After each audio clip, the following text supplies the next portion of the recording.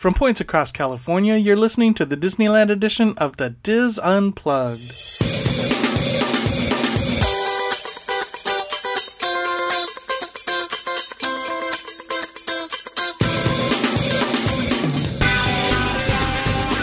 This is the Diz Unplugged Disneyland edition, episode 519 for the week of November 8th, 2015. The Diz Unplugged Disneyland edition is brought to you by Dreams Unlimited Travel, helping you plan the perfect Disneyland vacation. Visit them on the web at www.dreamsunlimitedtravel.com. Hello everyone and welcome to the show. I am your host Tom Bell and I'm joined by my good friends Michael Bowling, Mary Jo Mulatto Willie, and Tony Spatel. Coming up on Tuesday, listeners Amanda and Dave return for some last-minute trip planning advice. And Tony talks about lunch options for your family for under $40. Good luck, Tony. But right now, it's time for this week's news and roundtable rapid fire on this edition of the Diz Unplugged. Hello, everyone. Hello. Hello. Hey there, hi there, ho there. How was everyone's week? Is it raining? Fog? Snow? It was raining today up in, the Diz Studio North. The Great Northwest? Yes. Goodness. It was a nice day today in Central California. How about in Southern California, Mary Jo? Sunny. Sunny? Good, no okay, rain. Yeah. Well, that's always that way in Southern California, right? Yeah. Right. I have to say is I haven't been here for about 3 weeks. Hey, welcome. And we are in California. Yeah, I'm in California this time. And there's things about Southern California I'm not a big fan of now that I've visited around the country. Right. But then when I got home, oh my gosh, this weather is incredible because I've been everywhere else and thinking, okay, it's kind of cold, it's kind of rainy, and then I went, man, this is the most perfect weather there is. Kind of made me appreciate it. So yeah, the weather's been pretty nice. There you go. Heading down this week, I get to check out some of the Christmas stuff on Thursday night and also some of the Season of the Force stuff on Thursday. So Season of the Force doesn't start officially until Monday the 16th. But if you are in the parks on the weekend, 13th, 14th, 15th, for the marathon or something like that, you may want to take a walk by the launch bay or by Hyperspace Mountain to see if it may be in soft open. Just a hint.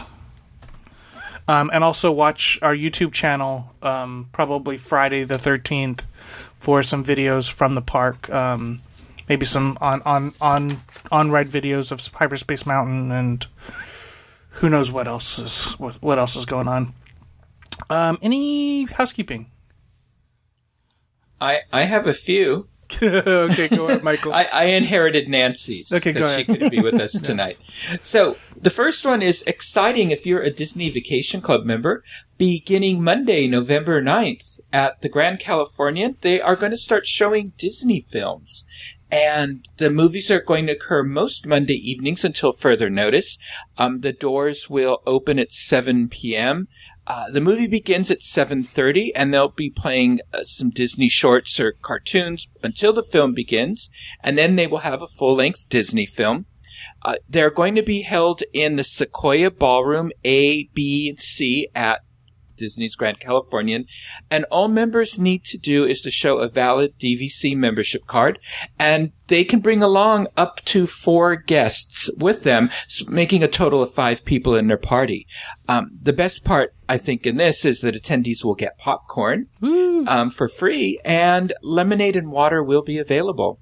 This is absolutely free for members and their guests for this event. So something to do on those quiet Mondays at Disneyland. And you don't have to be staying at the resort as a DVC member to take advantage, do you? It does not. That was a question I had, and I didn't get a response. But it does not say you have to be. It just says it's for DVC members. Maybe they forgot that it's Southern California. That half the people that are DVC members in Southern California will just drive in and do the free movie. And popcorn. Yeah. And free popcorn.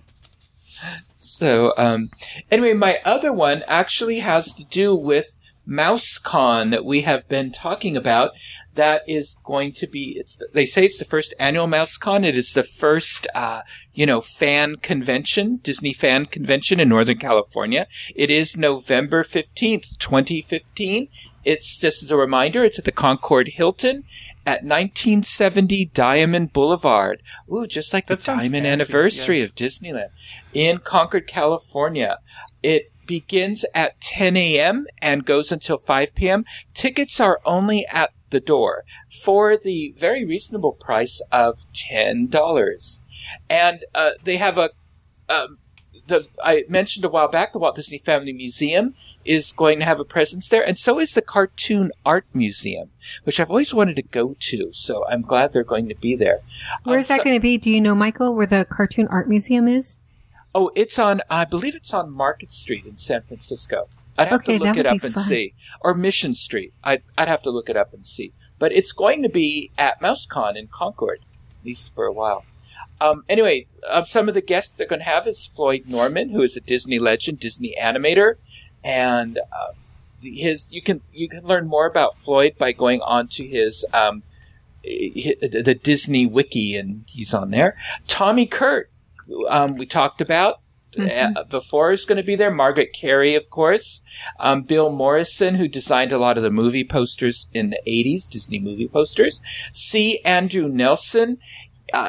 He has a very long bio that is on here, but his big claim to fame in here, he does a lot with LucasArts Entertainment, worked on a lot of visual effects for a variety of films, including Star Wars Episode 1, and Jurassic Park 3, and Star Wars Episode 2, and stuff like that, Galaxy Quest. But he is apparently the actor who has portrayed Darth Vader longer than any other actor, because he has portrayed him in the games and all that, okay. and also done his voice and stuff. So he's going to be there.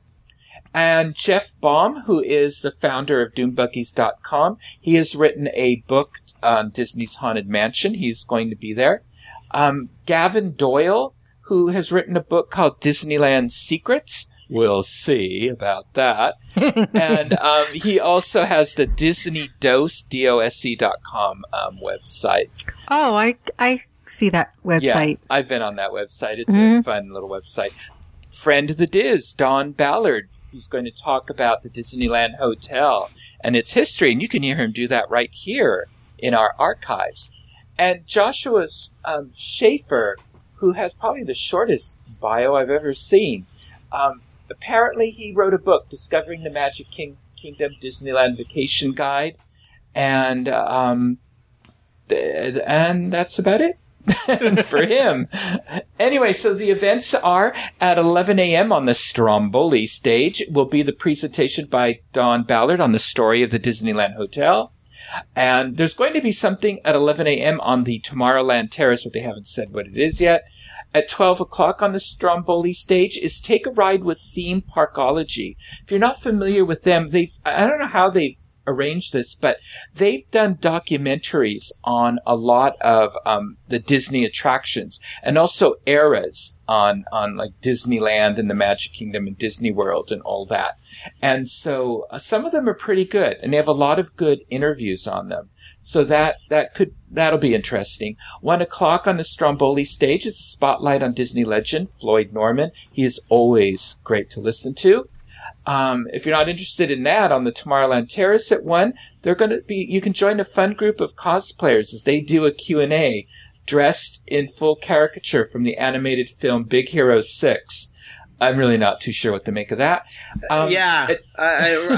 So because you dress up as a character, now you're a panel that I want to ask questions. I know there has to be more to this. You know, because I'm going to start dressing up as Spider-Man. It's only $10. Come on. Okay, $10. I'll do it for $5. Tony Spattel dressed up as Spider-Man will answer questions about what it's like to dress up as Spider-Man. Spider-Man, yeah. They have an opening on the Tomorrowland stage there in the morning. Maybe you could fill in. Yeah. How are you doing? I'm stopped a lot by the police. I've only been arrested 4 times. 2 o'clock on the Stromboli stage is the spotlight on Disney legend Tommy Kirk. I have heard him speak I think that's a not to be missed. Unless you want to learn about Disneyland secrets, then that's also at 2:00 on the Tomorrowland Terrace, a grand tour of Disneyland's hidden details, and 3:00 on the Stromboli stage. This is going to be tough for a lot of people, I think. There is a spotlight on Disney legend Margaret Carey, who again is a terrific storyteller, but also on the Tomorrowland Terrace, The Secrets Behind the Haunted Mansion, and hosted by Jeff Baum. And I think I'm going to go to that because we're going to, on the next 60 years of Disneyland, that's what we're going to be talking about. You can also, Tony, you can dress, there's Disney cosplay. You can dress in your favorite Disney costume. You saw that Tinkerbell one. And, you can I'm win sure prizes. It doesn't fit anymore. Well, maybe you can go with slutty Tinkerbell then. And okay. I'll see you guys next week. I'm done. And you can win prizes in there, and there's more rules about that on their website. They're going to have a Disney mini museum. They'll have some rare and cool Disney collectibles. There's going to be an exhibitor and dealer room because we Disney fans like to buy things. So anyway, I think this is going to sound good. And boy, for $10, it looks like you get a lot. So I know I plan to be there. Carol's going to be there. I know there's a number of Dizzers that listen to the show that are going to be there. So look for I Michael. hope to see you all there. Yeah, and we will have a link to their website in our show notes. Oh, and finally, a listener to the show, a Dizzer who goes to the Walt Disney Family Museum, Cynthia, she has a ticket that she gave me to donate to someone who listens to the podcast to this week's presentation. That's November 14th, Saturday. It's a talk at the museum, Contemporary Character Animation and Classic Techniques with James Baxter. He's going to talk about how Technicolor, the multi-plane camera, and all that contributed to the advancement of animators, but they still kept to the basic principles of animation in drawing their characters. Talked about how these principles are used by the 9 Old Men and how they are used today. Dave Baxter, he worked on some of our most favorite films, Who Framed Roger Rabbit, The Little Mermaid, Beauty and the Beast, Rescuers Down Under. Then he moved over to DreamWorks. He's worked on Prince of Egypt, Spirit, Stallion of the Cimarron, Shrek 2, and he's worked on Disney's Enchanted, and now he's now back as a supervising animator at DreamWorks. So if you are interested in this ticket, free of charge, thanks to Cynthia, please just send me an email like in the next 24 hours telling me you'd like it and give me your name and address and I'll mail you the ticket. Michael at wdwinfo.com. That's it. And before we get any further into housekeeping, I want to say hello to all our friends listening on Mixlr. Listen live every week with us, every Sunday night, 8 p.m. Pacific, and listen and chat with your other Diz friends. It's always a good time. Never know what somebody's going to say. Yeah, I wasn't expecting that one. Yeah, no, right. Just want to remind everybody, this is from our friends at Give Kids a World. Giving Tuesday is coming up on December 1st, which is the first Tuesday after Thanksgiving. And on that day, any donations to Give Kids a World will be doubled, or will be matched. So we'll post links when that gets closer, but just kind of put that on your calendar. Giving Tuesday is December 1st. Let's see. Other housekeeping. I just want to throw this out. Charles Phoenix, our friend that does lots of history and fun things around Southern California, is going to be on the Food Network starting tomorrow on a show called Cake Wars. This is a Christmas version of Cake Wars, and he's going to be a judge on the show. So I was wondering if he was going to do his pie and a cake. No, he's a judge this time. But it premieres tomorrow, so the first episode premieres tomorrow, or November 9th on Food Network. So keep an eye out for that. Any other housekeeping? I just have a quick little fun one. Yeah. And maybe we can have a link in our show notes, but they have the Disneyland site has a counting down the holidays of the Disneyland Resort. Mm-hmm. So they have some fun numbers in there. I'm not going to read them all, but just like one of the trivia notes is more than 19,000 poinsettia plants and 22,600 feet of greenery decorate the Disneyland Resort for the holidays. And they have a whole bunch of numbers at both parks and downtown Disney and hotels. So I sent the link to you, Tom, if you want to include it for some fun trivia. Very cool. Yeah, just simple. Has anybody seen the rumor? I've only seen this once, that the Cove Bar is going to be expanding. Did anybody else see that rumor? No. Okay. I'll have to keep looking and see if we can find more. How would it expand? I don't know. Yeah, I don't know. Well, the restaurant is downstairs, right? Maybe to like where the gazebo is, where they usually have Donald. Yeah, maybe. I can see it. Oh yeah, it could go out that. It could Yeah. go out that way. Yeah, you're true. That's true. Yeah, because there's usually that's where the queue is to get in there for the, what do they have? 5 tables. For Yeah, exactly. 300 people. Yeah. To follow up Cartoon Art Museum, because Bay Area Mike said, didn't that close its doors? And I remember thinking, hey, I read something about that. Yes, the physical Cartoon Art Museum has closed its doors and is seeking a new location. So maybe we will find out more at MouseCon. There you go. Any other housekeeping? If you want to get a hold of us, you can email us at dlpodcast@wdwinfo.com. And be sure to check out www.disunplug.com for links to our show and anything we talk about. I have a really quick one. Go ahead. Thank you to the people who write to us. We received a really nice email from Simon in New Zealand, who went to the Disneyland Resort and he stalked me. Oh no, pardon me? Stalked me. Yeah, he did. But there's another one. Yeah, there was. But anyway, you're talking about that Simon. Yeah. Oh shoot, I don't see it. There was another nice email that we got. There was another nice email that we got where a listener had gone and he listened to some of the information that we provided. So thank you to those of you who write to us. We all read them, and we appreciate the feedback. Oh, this was it. It was Paul from Pennsylvania. There you go. You found it quicker than I He wrote us a very nice note. Yeah. Pennsylvania Paul. Yes. Pennsylvania Paul.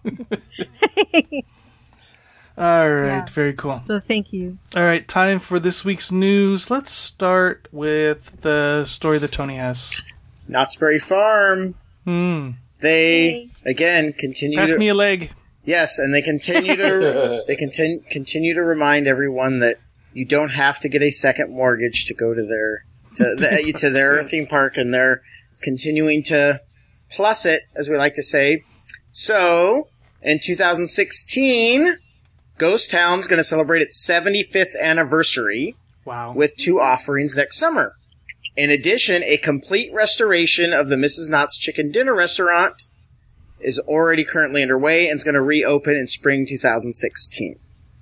So, let's see what's happening in Ghost Town. Centerpiece of summer 2016 is the interactive entertainment experience Ghost Town Alive, which immerses guests in new stories and adventures in the familiar town of Calico. Ghost Town Alive will allow guests young and young at heart to live the West through inventive new ways to interact with characters and environments, as each day a different story will unfold through all of Ghost Town. Guests play an active role in shaping the events of the day. I'm going to digress. That sounds like what they were doing exactly like they were doing in Frontierland. Yeah. Construction is currently underway on a new Calico stage, which will open across the train tracks from its current location in the area Screamin' Swing formerly occupied. The stage, themed after an old abandoned mine, will feature an all-new show coming up summer 2016. And Ghost Rider is returning from its 9-month restoration with all-new trains that will gallop along over 4,500 feet of new wooden track. Since September 2015, they've been working on it, and they combined with Great Coasters International to reprofile, as I'm sure a coaster enthusiast would know what that means, and a complete wooden retracking of the entire 4,533 foot-long track. All of the coaster trains will be replaced with the new state-of-the-art Millennium Flyer trains, designed to look like mining cars, each with gold, silver, or copper accents. and the mid-course brake run will be removed, allowing riders to enjoy a relentless ride from the moment the train descends the first 108 feet. Drop to the moment it returns to the station's new smooth brake run. I'm interested to see how it's going to run because it's a wooden track. It's a wooden roller coaster, but it sounds like they're going to make it not so rickety. Hopefully. It was very rickety. Is this the new thing? To make, because I know Colossus, they were doing that, where you've got wood, but you're making it metal. Yeah, they didn't say anything about making this metal, though. So. Okay, so I'm just curious when they talk about magnets. Oh, okay. No, that's the braking. See, this is okay. There's a lot of engineering going on here. Yeah. And I think something happened because I used to be able to ride that roller coaster and had lots of fun. And the last time I rode it with Tom's wife, Christy, I ended up with such a huge headache from being jostled around so much. So I'm not going to say anything about older or anything like that, but I'm glad that they're going to make it into a smoother ride. So I think it's a lot rougher now than it was when I rode it, gosh, let's say 10 years ago. Okay. But now they've got it fixed. So we're going to have to ride it and find out. Yeah, I'll be there in a couple of weeks, so... I don't think it's open yet. Yeah, it's not open yet. It's not open yet now. Well, gosh darn it, I'll have to go back when I renew my pass next year. Now, in terms of Mrs. Knott's Chicken Dinner Restaurant, it's closing on January 4th, which means the lines are going to be long now until January 4th. But it's not closing for that long, actually. So when I first saw this story about it closing, I thought, oh, that's huge. That's kind of... There's people who just go there for that. And I love telling a story about how my dad and my mom and I and my brother, I got to include him, we drove up just to go from San Diego, just to go to the Knott's Chicken Dinner Restaurant, and went right back home. And that's one of my favorite memories. I'll keep it all together. Anyways, so, but just that's what the chicken dinner place is. You drive up from San Diego to get it. So anyways, the restaurant's closing on January 4th and reopening in spring 2016. The project will refresh and preserve the original tea room, dining room, and then upgrade other areas throughout the restaurant's dining area. So they're going to renovate all the furniture, flooring, lighting, and decor. The large dining room to the right of the main entrance will be remodeled with a look inspired by Mrs. Knott's kitchen pantry. And the room will be adorned with a potbelly stove, with nods to Cordelia's home kitchen. The main dining room, accessible from the courtyard entrance, will be divided into two smaller dining rooms with a theme inspired by farmhouse motifs. For the first time, a new outdoor seating area on the restaurant's north side, and help me with directions, Tom, I have no idea where the restaurant's north side is, will allow guests to dine al fresco with beautiful and unique views of the Marketplace Fountain, the theme park's Ghost Town, and the newly restored Ghost Rider. Is that... I think that's the side where people usually queue up to go into the restaurant when they have a long line. Is that where you go in to go to the brunch? I think where the bathrooms are? No? Which side did it say? North side. That makes no sense because Ghost Rider's south of the restaurant. Yeah, the north side is facing the parking lot. Well, no, right? It's that like boardwalk in front of the restaurant.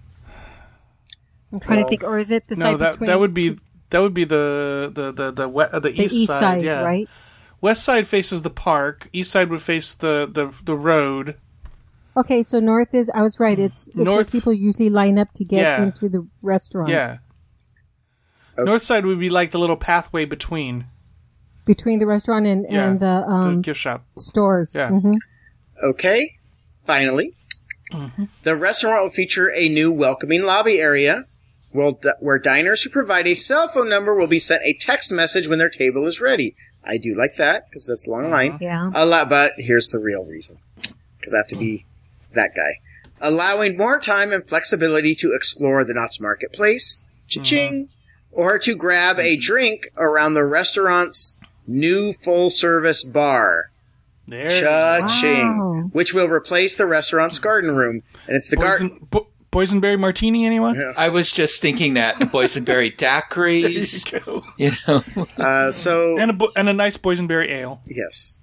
So they're going to get rid of that little garden area on the way to the restrooms, I'm thinking, right? Where the fountain is? Well, it says no, the restaurant's garden room. I'm interpreting the garden room as that kind of outdoorsy patio enclosed room. Yeah, they have like a little fountain in there, like a little waterfall. But that's if it's like really crowded. That's people eat in there. Yeah. So I always thought that was kind of it was kind of not nice. And I do think the restaurant really needed to be redone. Yes, it does. Because the quality of the food, well, the historical quality of the food and what it stands for doesn't match the quality of the building anymore. Yeah. So I do like all of this stuff. I'm not a big fan of the big... and while they do that, they're offering those turkey dinners to take home on Thanksgiving, so it's going to be interesting. Well, and the good news is the counter service is still open, right, Tony? I think so. Yeah, you can still get chicken dinners to go, even when the restaurant's closed. So there you go, Knott's Berry Farm, and they're not raising their price for that. That interactive thing, I don't know. I mean, there are a lot of locals that have annual passes for Knott's Berry Farm, and so I'm sure they're catering to them. But that's not something I would really be interested in, actually. What, the restaurant? No, the interactive game thing in Ghost Town. Oh. Their Ghost Town is so nice, though. I'm really glad that they're doing something. Yeah. Now, if they would only fix up their holiday craft fair, that would be...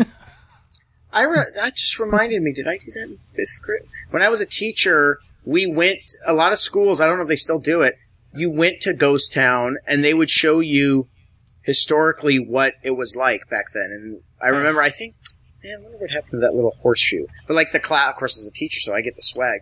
And they make a horseshoe, like for you, like a little mini one. And at the blacksmith shop. And then, of course, we ran on the long ride. I guess we have to have something, Boston will go to the North Church and to Paul Revere's house. We have Knott's Berry Farm Ghost Town. Yeah, exactly. History of California in an amusement park. Yes. That's how we roll. All right. Thank you, Tony. A little closer to the Disneyland Resort, Mary Jo. Well, this comes from the Orange County Register, where they report that yet another hotel is going up in Anaheim near the Disneyland Resort. Currently, the Anaheim Plaza Hotel and Suites is there, which is considered to be one of the Harbor Boulevard hotels within walking distance from the Disneyland Resort, located at Harbor Boulevard and Disney Way. The plan is to demolish this hotel and build a luxury hotel on the site. The developer, Good Hope International, is taking advantage of the city subsidy that will help pay for the project. Hey, why not? They've been having this. Yeah. Construction is expected to begin next year, and the hotel will have 580 rooms and will stand over 78 feet tall. There will also be retail shops and 50,000 square feet of meeting space. The site will be on 8.8 acres of land, which in comparison to Hojo is 7 acres of land. So a little bit larger than that. It's expected to open in 2018, and it should cost more than $160 million to build a hotel. I think they paid $47 million to purchase the existing hotel, so that's quite a bit of investment. Yeah. It's going to be financed in large part by 70% return on the bed taxes. You know how when you go to the hotel and they tell you $70 a night, but then they add 3 different taxes onto it? Yes. Mm-hmm. Yes. Yeah, the hotel's getting a kickback, yeah. Oh, yeah. This is part of the incentive plan to build hotels that meet the AAA guideline for 4 diamond ratings. The parent company also owns the Annabella Hotel in Anaheim.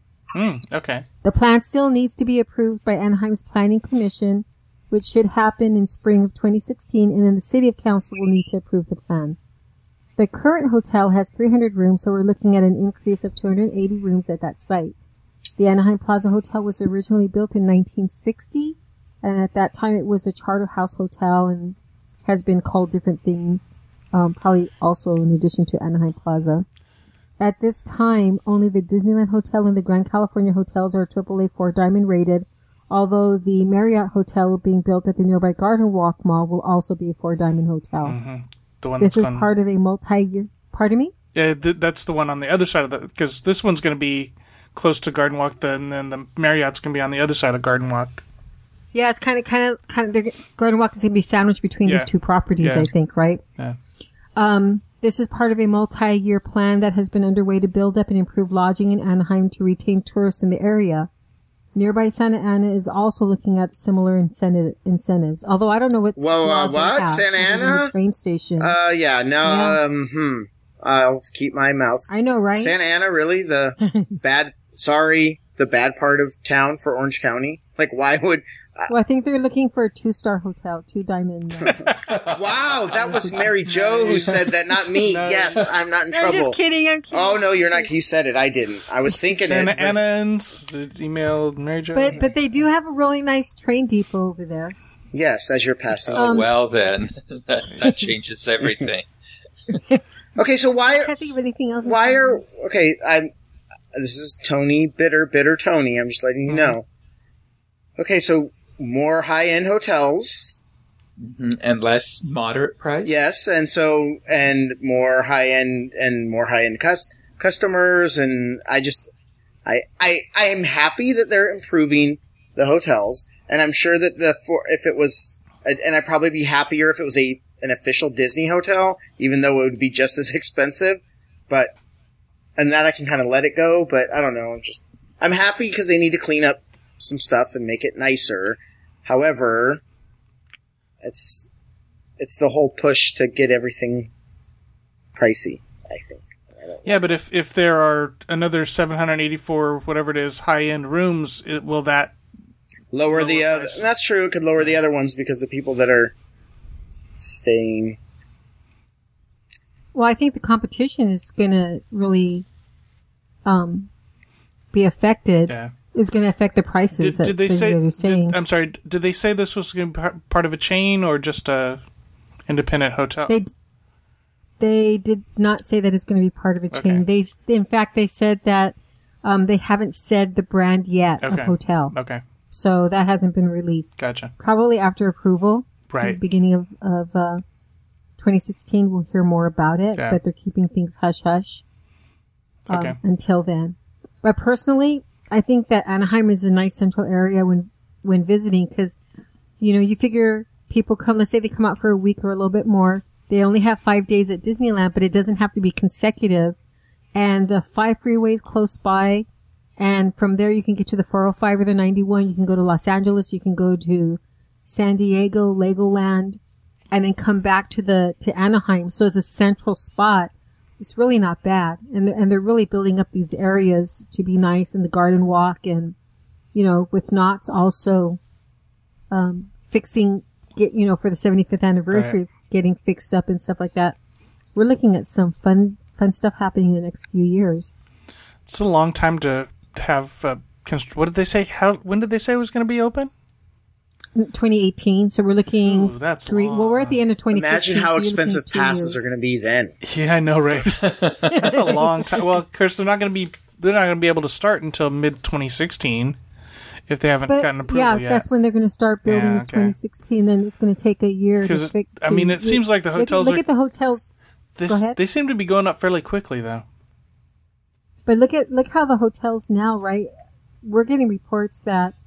Let's say they said that they would be open in September, and people are being told that, well, they're not going to meet their September date. Yeah. They're looking at October and stuff. So it's the developers might, or the planners might hope that they open up sooner than they can, but realistically, with things the way they are. Yeah.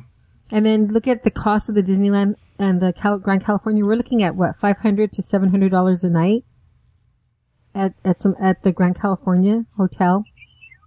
These rooms are going to be a lot less, and you're talking deluxe resort type settings. So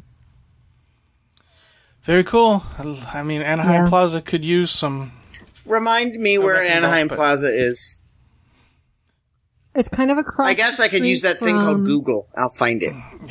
Yeah, you can. Is it across the street from the Ramada Main Gate?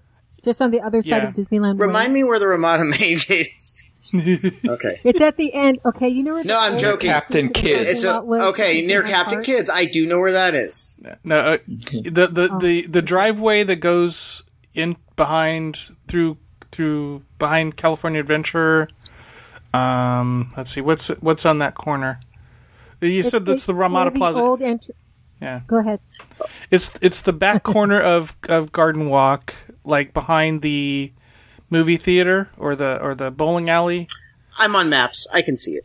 Okay, Thank you got it. All right. Okay. You're right. It is kind of by the. It is near Ramada and main gate of the park. Yeah. I know what I'm talking about, dude. Wow, Mary Jo's got an attitude tonight. I'm just trying to help the listeners save a few dollars once in a while. I see your strategy. It's a popular. Good job, Tony. It's a popular hotel, but I've had one horrible stay there, and one okay stay there. So, and it's not a good. It's not a good neighbor hotel. Not a good neighbor hotel. So, that says a lot to me. Right. Exactly.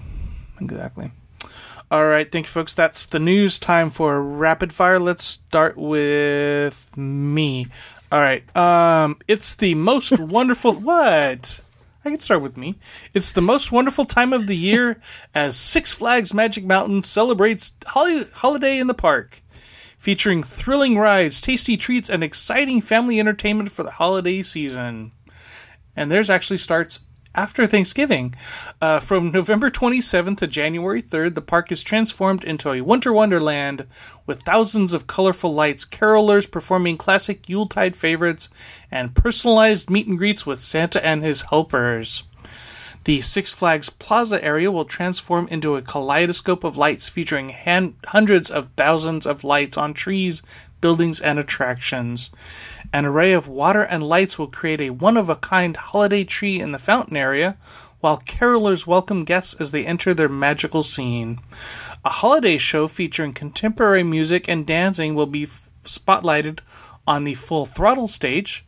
Crafts and spiced-up holiday treats will be the focal point in the Winter Wonderland mining town area of the park, and a classic Santa Claus visiting area will anchor this picture-perfect setting. DC Universe will feature a dazzling spectacle of light show featuring contemporary holiday music set to one of the largest programmed light shows on the West Coast, with millions of lighting variations programmed using tens of thousands of lights of winter. Enjoy all of the wonderful aromas of the season while satisfying your appetite and quenching your thirst with hot chocolate, cider, custom fudge, holiday-inspired funnel cake flavors, and many other traditional favorites. What's custom fudge? I know, I was just trying to figure that one out. I don't know. Maybe it's... Is it like homemade fudge? Yeah, maybe instead of with like packaged? Candy canes on it, I don't know. So, that is Christmas. You eat it and it's like a roller coaster in your stomach. Yeah, exactly. So that's what's happening at Six Flags Magic Mountain this holiday season. Michael. Well, being of British heritage, my two favorite pastimes are gardening and looking up exciting new way to prepare Brussels sprouts. So, goes without saying that my favorite holiday parade, of course, is always the Rose Parade, because it combines flowers and parade floats where they can decorate them with Brussels sprouts. And this year it's even more exciting because the Disneyland Resort is going to have a big float in the Rose Parade. This year's parade theme is Find Your Adventure, and adventure is something you find on every visit to Disneyland, of course. And so this is going to be a huge float. It's going to be 3 different floats connected by these lovely magical bridges. Of course, on the first float, I bet I don't even have to tell you the theme of that first float. It's our friends from Arendelle. Yes, it's going to be the world of Frozen. No way! Music, stories, and characters delight children of all ages at Disney California Adventure Park. So they're going to have Elsa's Ice Castle there, and they're going to have Anna, Elsa, Olaf, and Kristoff on the float. Let's hope it's a warm day and Olaf finally finds out what happens to snow. Oh. And then on the middle float is the Diamond Castle with Mickey and Minnie on the float and all kinds of beautiful flowers, and Donald and Goofy and all of our favorite characters are on there. And then jump into hyperspace, because on the third float it's Star Wars Land. with stormtroopers and Darth Vader, and maybe there's even an Ewok or two. So anyway, and they're gonna have a TIE fighter and the Millennium Falcon. Is there a movie coming out or something? Yeah. Yes. Frozen goes to Tatooine. Hoth. Yeah. Yeah. Oh, yeah. That's even better. So anyway, watch the Rose Parade January 1st, 2016 on guess which station? All of them. ABC. Yeah, it's on all of them. But it's in Pasadena, and take a look at what I'm sure is going to be a dazzling Disneyland Rose Parade float. Very cool. Thank you, Michael. Is New Year's Day going to be on a Sunday this year? No, it's on a Friday. It's on a Friday? Okay. So I know when ABC. I thought it was Saturday. I'm going to look it up on the calendar. I'm looking at the calendar, unless my iPhone is wrong. It says January 1st is on a Friday. January 1st is on a Friday. So if you watch the Rose Parade on ABC, will it just be a constant shot of the Disneyland float? Yes. The entire 3 hours will just follow it? That's right. That's right. Special guests from ABC shows. All right. Thank you, Michael. Mary Jo. The next wave of pins have come out. These are the 2015 Hidden Mickey pins. And so they have the Mad Tea Party teacups, the Daughters of King Triton, which is not usually seen in the park, so that's going to be something new. I was looking at the pins and I was like, I don't recognize these princesses. And then I read Daughters of King Triton. It's like, no wonder I didn't. What are their names again? Daughters? 4, 5, 6, Sing the song for us. I know, right? I get The Daughters of King Triton is a thing? Yeah. They're in the movie. They're in the movie for like 30 seconds. For 30 seconds, and now they're pins? Yeah. There's a whole song about them where their names are announced. I just eat. Sorry, I have no knowledge. They're cute. But anyway, and they have hidden Mickeys on them. And then they have the Disneyland Resort Diamond Celebration attractions, which has the diamond with an attraction over it. So for Tomorrowland, they've got the rocket. Then they have the train. They have the Utopia, Jungle Cruise, and the Main Street horse cart, which I really like, which is cool. And then they have the Disneyland Resort Diamond Celebration characters with, I think it's Merryweather, Tinkerbell, Ariel, Wendy, and I think it's Slewfoot Sue. I can't figure who that character is if it's not Slewfoot Sue. And then they have the Mardi Gras characters, which is Mickey, Chip and Dale, Stitch, which is adorable, Pluto, and Minnie. And then they have the chaser pins. If you guys don't know what the chaser pins are, those are the silver pins that look like some of the other pins, but they're just silver. So they have a teacup, they have Stitch, all in silver with the hidden Mickey, the Tomorrowland Mission rocket, Tinkerbell, and one of the daughters from Triton. I won't tell you which one. So Aquata, Adrena, Arista, Atina, Adela, Alana. Okay. You're reading that because if you know that no. I'd be proud of you as a producer of a podcast. You should know. I knew one of them was Alana because it's named after Alan Menken, but other than that, that's cool. I didn't know that. Nice trivia. Mm-hmm. Anyway, these pins are out. Is that a stage name? Yes, that's his drag name. But no, it's okay. Mary Jo, don't judge. I just messed you. I'm just. Okay, Mr. Menken, if you're listening, that's Tom. What? Where were we? So anyway, the pins are adorable. Thank you. Oh, we're still talking about pins. Yes. So about that Rose Parade. No, I'm kidding. I'm sorry, Mary Jo. Are you done? Yes, I am. Okay, cool. Thank you. Thank you, Mary Jo. Tony. Santa Claus is coming to downtown Disney. Woo. Join Santa and his elves at Catal Restaurant in downtown Disney. Fun-filled family event, including family-style breakfast, activities for the children, carolers, elves, ice skating, and, of course, the best part, Santa. So breakfast with Santa will make the holidays come to life. As soon as you walk through the door, guests will be greeted by Charles Dickens carolers, then escorted to their tables by Santa's little helpers. As families await... That made Tom giggle. We found Tom's soft spot. Santa's little helpers made him giggle. All right. As families... He's thinking of the Simpsons dog. Oh, yeah. As families await Santa's arrival, they will enjoy Catel's customized breakfast... Customized, is that the new word in food? We had customized fudge, and now a customized breakfast menu. And the children will have tableside activities, including building their own ornaments. Once Santa makes his grand entrance, his elves will take each table one by one to visit Santa. I'm kind of liking the whole not waiting in line thing going. And share their Christmas wish list. But the fun doesn't stop there. After breakfast, guests will have the option of taking their family to Olaf's Frozen Ice Rink, downtown's Disney's outdoor ice rink. So, if you want to go and look for more information, it's patinagroup.com/Catal.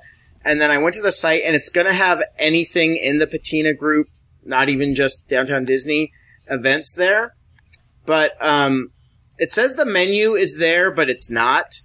Breakfast with Santa, though, is December 12th, 13th, 19th, and 20th, and 21st. Their seating's at 9 and 11 a.m. Adults are $60. Children are $27. 2 years and younger are free. Price includes sales tax and gratuity. Price includes breakfast, the children's activities, ice skating at Olaf's Ice Skating Rink at Downtown Disney, and pictures with Santa. I actually have to say this is actually a decent deal. You're getting the breakfast, you're getting Santa, you're getting to go to the ice skating rink and not have to pay for that, and you're eating while the kids are making ornaments, and then you don't have to wait in a line in a mall. For $60 for an adult, I don't think this is as expensive as Disney things go. This is not. This actually seems like, God, I can't believe I'm saying a good deal. I mean, you don't think it's a good deal, Tom? I'm not saying it's a great deal. No, I mean, but when you compare it to, say, Goofy's Kitchen for $40 or $45. Yeah, okay, Goofy's Kitchen's $40-$45, but you're not getting to make an ornament. Right. You're not getting Santa. You're not getting the ice skating that would be an add-on, and you're not getting the I don't have to wait in a mall line for Santa. Right. Well, anyways, I mean. So if you go to this and you pay to talk to Santa, does that increase your chances of getting what you asked Yes, it actually says. It's kind of like the old things that we used to do with the Pope. So it says here, if you pay $100, Santa guarantees you're going to get the gift. $50, you get 50% chance. $25, it's a 1 in 4 shot. So yeah, you pay for the odds. Yes, you got to do the whole handshake thing with Santa. Yeah, with the $20. $20 bill. Yeah, the $20 bill, and then Santa gives it to you. There you go. Oh my goodness. All right. Did I get everybody? Yeah. Okay, that's good. All right. Rapid fire is done. Michael, did you want to talk about that other thing you were? Oh yeah, sure. We have a few minutes. Okay. Yeah, I had a really great D23 experience. On November 6th, I joined a few D23 members at the Walt Disney Studio for a tour of the Animation Research Library, which it's really rare for the public to get in there. I'm going to call it the ARL from now on because it's just too long a thing. And the ARL is where Walt Disney Animation keeps all the artwork for its animated features, like the animators' test drawings, sketches, concept artwork, storyboard art, cells, maquettes, and even more than that. And this used to be referred to as the morgue. But the interesting thing is how it got its name, the ARL. Don Hahn gave it to him. Because when he got his first job there, when he was young, he was very excited but didn't want to tell his family he worked in the morgue because it sounded a little too morbid. So he came up with the name, the Walt Disney Animation Research Library, for his family, and the name stuck. The morgue, if you've ever done a tour of the studio, the morgue used to be located in an old tunnel on the studio lot on the north side of Ink and Paint. And no effort was made to house the artwork than to preserve it. Art was just kept in envelopes. And in 1989, these archives were moved to more modern facilities for preservation, and they renamed it the ARL. So the artwork is preserved, not only because it's the company's history, but because it's frequently used by animators, filmmakers, and Imagineers as reference for projects that they are working on. So the way the tour worked is we first met at the Hyperion Bungalow at the Walt Disney Studio, and then we were bused over to the ARL. And we were told this is the same route that Walt Disney used to take when he was traveling over to Imagineering. I don't know whether that's true or not, but the ARL is in the same vicinity as Imagineering. Near the front door of the ARL is a mailbox bearing the address of a well-known home on Cherry Tree Lane. And then we went into the lobby, and this is the only place we were allowed to take photos. In the corner was the front desk. Next to it is a piano, and then there's this large mural from floor to ceiling of Alice in Wonderland falling down the rabbit hole on the wall. On some overstuffed chairs and sofas were throw pillows stitched with reproduction of Mary Blair's artwork from Peter Pan and Alice in Wonderland that had been sold in an exhibition in Japan. And there was an old animator's desk in a corner, and I posted some of these yesterday on Instagram and Twitter and Facebook. There was a large photo of a young Walt Disney on another wall, a display case with figurines of Disney characters, and some even Earl artwork on the wall, which is beautiful. He did the backgrounds for Sleeping Beauty. Research manager Fox Carney was our host, and he guided us through several of the vaults. Our first stop was the collections area. And so on this big, long table, there were cast members standing behind it, all wearing white gloves for the protection of the artwork. And they had displayed on the table for us original artwork that Mary Blair did for Peter Pan and Alice in Wonderland. They had this detailed layered backgrounds that Ivan Earle created for Sleeping Beauty. And then my favorite, they had this lush impressionistic forest backgrounds that Tyrus Wong created for Bambi. I was stunned that all of this was just laying right out there for anyone to sneeze on or something. I mean, it was amazing. And now I understood why they wouldn't let me have my pen in order to take notes, because you know how I like to take notes. But they said if you dropped the pen, it would leave a permanent mark. So then we had a choice of several places to visit. There were 2 vaults available. The vaults are where the physical artwork, such as sketches, storyboards, drawings, cells, and maquettes are stored. And these vaults are amazing. They're each climate controlled with a temperature of around 59 to 60 degrees.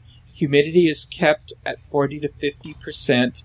Each row is labeled with the name of the film housed on the shelves.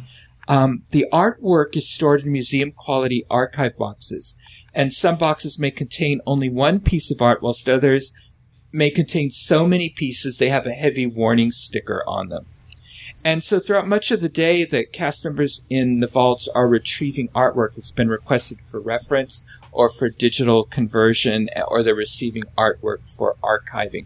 And some films take up several of these long, long rows of shelving. And so in these vaults, artwork used for attractions in an international park was laid out, along with more artwork from Sleeping Beauty. And we toured another vault housing maquettes, which are the small models made for animators to use as a 3-dimensional reference for their drawings. So we saw maquettes for Roger Rabbit, Hercules. For Fantasia, they had the character maquettes, but they also had the maquettes of the orchestra players. And I asked, well, why did they have those? And if you remember, in Fantasia, they would sometimes show almost like silhouettes of the orchestra, you know, where you don't really see them, but it's almost like you see colored shadows of them. Well, they had to do so much filming of that it would go after hours. Well, they weren't able to pay the musicians overtime, so they created maquettes. And so when you think you're actually seeing these shadows in abstract colors of the orchestra, it's really all these maquettes that you're looking at. They also had maquettes for the Rescuers, 101 Dalmatians, Pocahontas, and more. They even had puppets used in the stop-motion films Nightmare Before Christmas and Frankenweenie. The early maquettes were made from plaster of Paris, and they're deteriorating, so they're trying to preserve them as best they can. But all of today's maquettes are made from resin. And then next we went to the animation lab, and here's where they had model layouts for different, like some exhibitions. Like there was a Disney art exhibition in Japan on Mickey Mouse, and they had the whole museum layout there, and of where all the art was going to hang. And they also had an office layout for a Disney executive, and how it was going to be designed and where the artwork would be. And then the animation building, which is the building with the big Sorcerer Mickey hat, that's currently being remodeled. And so they had some of the layout and artwork that is going to go, inside the animation building. And so Fox told me that the ARL is currently has worked with the Disney Museum on the Snow White exhibit that I talked about in my first time I was ever with the show. And they're currently working with the museum on their spring exhibit on Pinocchio. And they had all these museum exhibition posters scattered around the lab that they had worked on. And it looks like Japan gets all the cool Disney art exhibitions. I mean, there must have been a half a dozen posters. And then a short walk through another corridor and some doors led to the digital lab. And this is where the artwork is digitized and made available online through the GEMS program, GEMS. So any cast member of ARL, Disney Animation, or Disney Studio can access GEMS. And so the technicians there explain the exacting process of scanning the art to maintain its color and clarity. And they have to be precise because they scan by sequences. So they may scan a particular sequence from Sleeping Beauty, and that seemed to be the example of the day in this, and then upload it to GEMS. And then they might not scan the sequence that follows it until months later. So they have to be precise in how the sequences are scanned so no one can tell that the sequences were scanned at different times.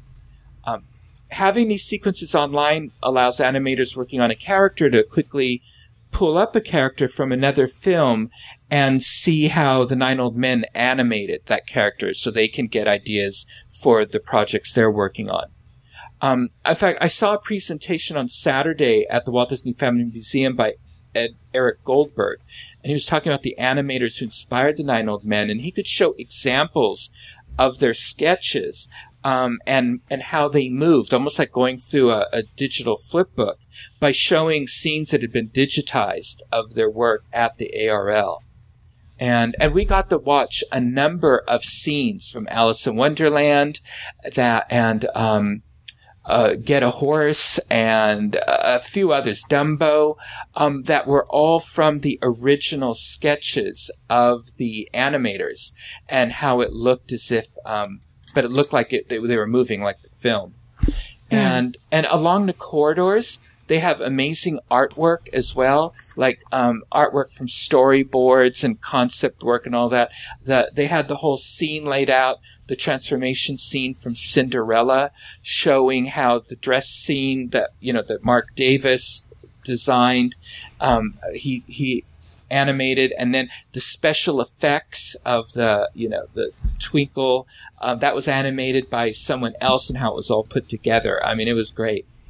And then we finally had to return to the Walt Disney Studio, and they had some nice hot appetizers out for us, and we went back to the Hyperion building, and there waiting for us was Disney legend and animator Andreas Deja, and he talked about how he got interested in animation after seeing The Jungle Book when he was 10 years old, how he met one of the Nine Old Men, Les Clark, who became his mentor, and he shared advice on how to become an animator. And I've seen him do this before. I've seen him several times at the Walt Disney Family Museum. He then began to speak about his characters as he drew them. And it was amazing. He drew like King Triton, Gaston, Jafar, and Tigger. And he talked all about their character design, challenges the characters presented, stories about the whole creative process in the film. And if you ever have a chance to hear Andreas Deja speak, jump on it. He's entertaining, he's gracious, but he's passionate about his work, and he's deeply appreciative of the Disney legacy that he's carrying on. And then as a gift at the end, we received a sketch of Lilo from Lilo and Stitch with a torch in her hand writing Scar.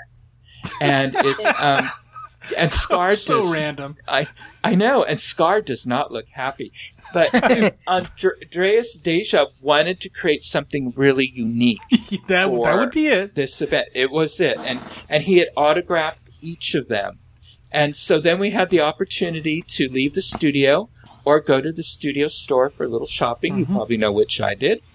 And this whole experience was 3.5 hours, and the cost was $200. But, when you consider how rare it is for the public to go inside the ARL, the opportunity to be at the studio, you had the food, the experience of being in a really small group with Andreas Deja, and then receiving a piece of art that was unique to this experience. How big was the group, Michael?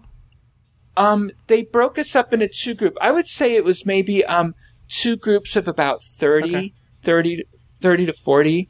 And they broke us up so that one group met with Andreas first at the Hyperion building, and then we were bused over to ARL. And I sort of liked that way better.